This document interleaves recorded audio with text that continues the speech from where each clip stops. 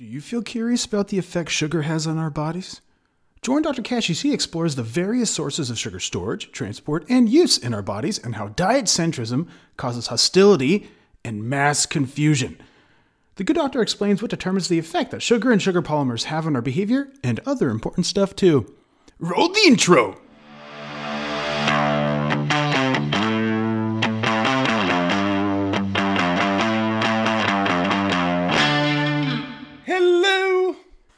Hello, and welcome to Coffee with Kashey. I am your host, Dr. Trevor Kashey. And today's lesson continues on, plows through the sugar conspiracy theory. Ooh, it's so spicy and salty. For the sake of clarity, in this lesson, and, the preceding lessons, sugar refers to monomeric and dimeric sugar compounds, like glucose and sucrose, things of that nature. And sugar polymer refers to multimeric sugar compounds, things like starch, glycogen, cellulose, that stuff that comes out of potatoes and in grass, all that sort of stuff, sugar polymer. In the case of the human diet, sugar, yes, even the beloved brown rice, sweet potato, and quinoa, and glycogen, mostly in the muscles and in the liver. These are both sources of stored sugar in the form of sugar polymers, so that's what that means, to meet the demands of oxidative metabolism, which we'll go into just a tad, just a tiddly-doodly-doo. The thinking of stuff and the doing of stuff that humans do once in a while, it helps meet the demands of that. For some of the people that think things and do things anyway. Sugars and sugar polymers are, in this case, referencing dietary carbohydrates, dietary as in humans eat them. Some carbohydrates via artificial or biological means are extraneous to this lesson, so sugar and sugar polymers are better options in this context. So that is a little disclaimer there. I also had a thought experiment scheduled with you guys today. I think we will do that one tomorrow because the lesson would have ran way too long. So these two lessons will just be a little bit shorter, I think, to just, that's that. All right. So here's what you're learning. Sugar. One size fits all. One size fits most. One size fits some. One size fits one. No. 2. You think that's air you're breathing? And 3, food is important, in case you wondered, right? This lesson has a little more biology than normal, as per the little disclaimer you had at the top. So Dr. Kashey may get a little spicier than normal on account of his biology-ness, all right? Bit of review here. This whole sugar is bad, sugar is toxic, you are what you eat, and other various axioms and beliefs, they are pernicious and pervasive and tragically appear to form public education and public policy, which we'll get to in the next lessons in terms of policy stuff.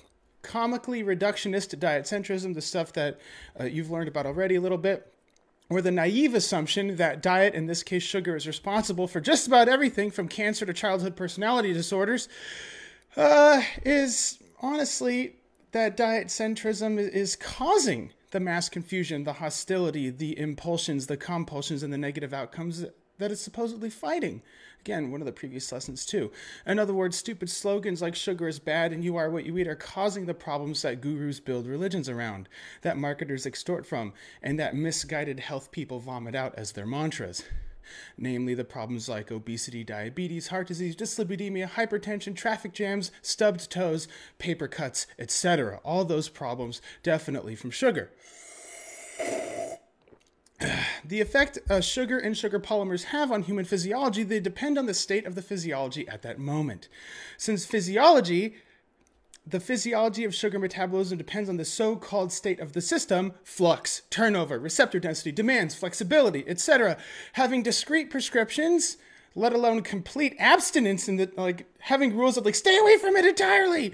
A complete abstinence of sugar and sugar polymer requirements on the level of hundreds of millions of people in terms of those sorts of recommendations. One, it willfully neglects physiology and is directly opposing science.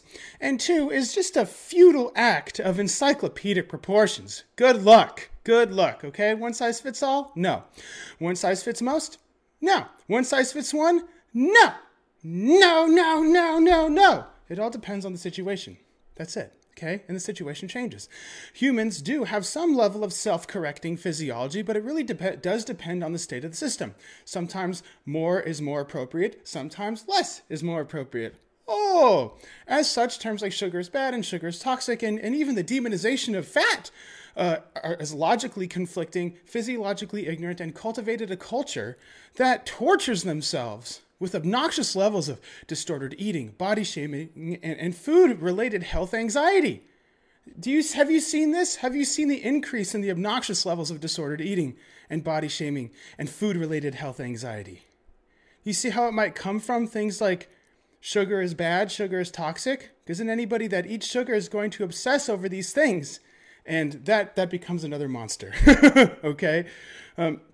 So really, the diet-centric disease mongering at its best is pseudoscientific. It tells a convenient story, and people like convenient stories.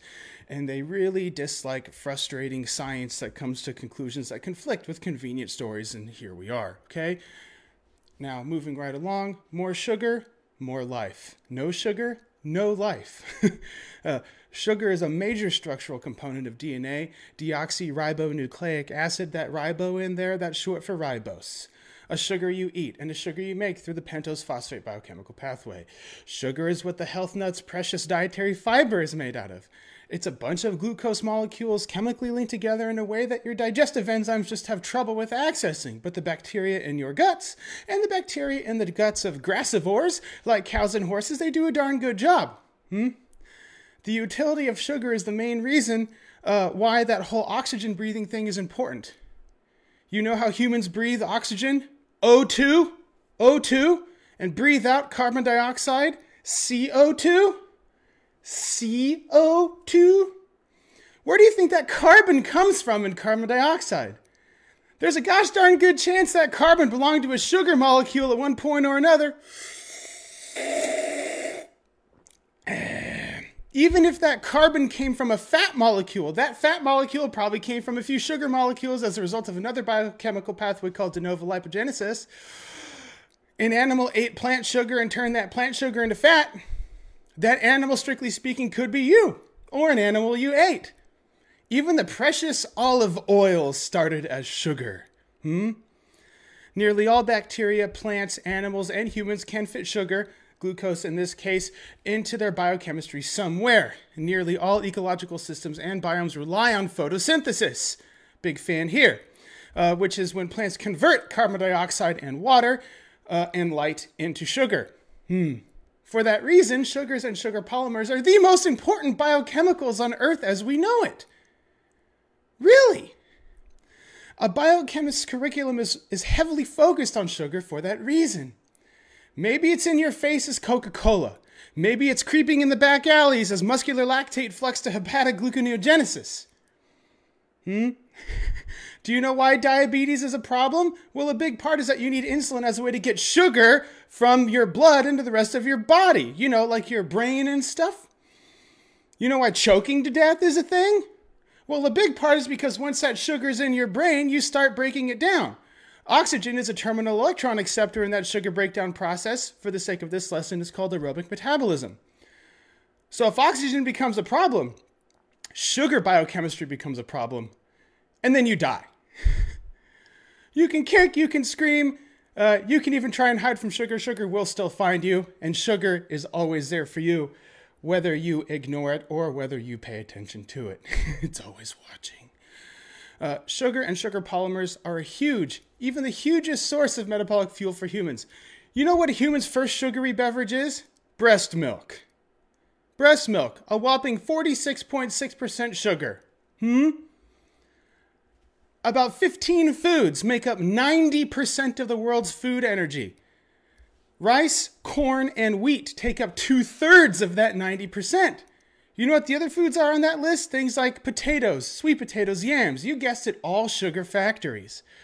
This means that rice, corn, and wheat, and all the other sugar polymer sources that way make up 59% and change of the entire world's energy intake.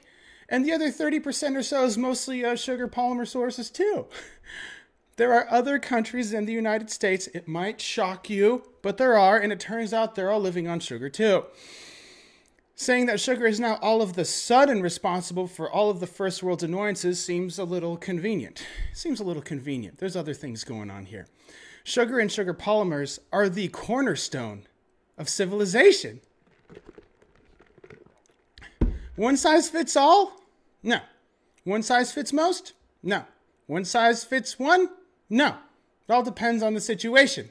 Even the one size in one, the one changes, and so the size changes with the one that's changed. It's just the way she goes. That's biology, man. You think that's air you're breathing? Well, yeah, and the air you breathe is important because you depend on sugar.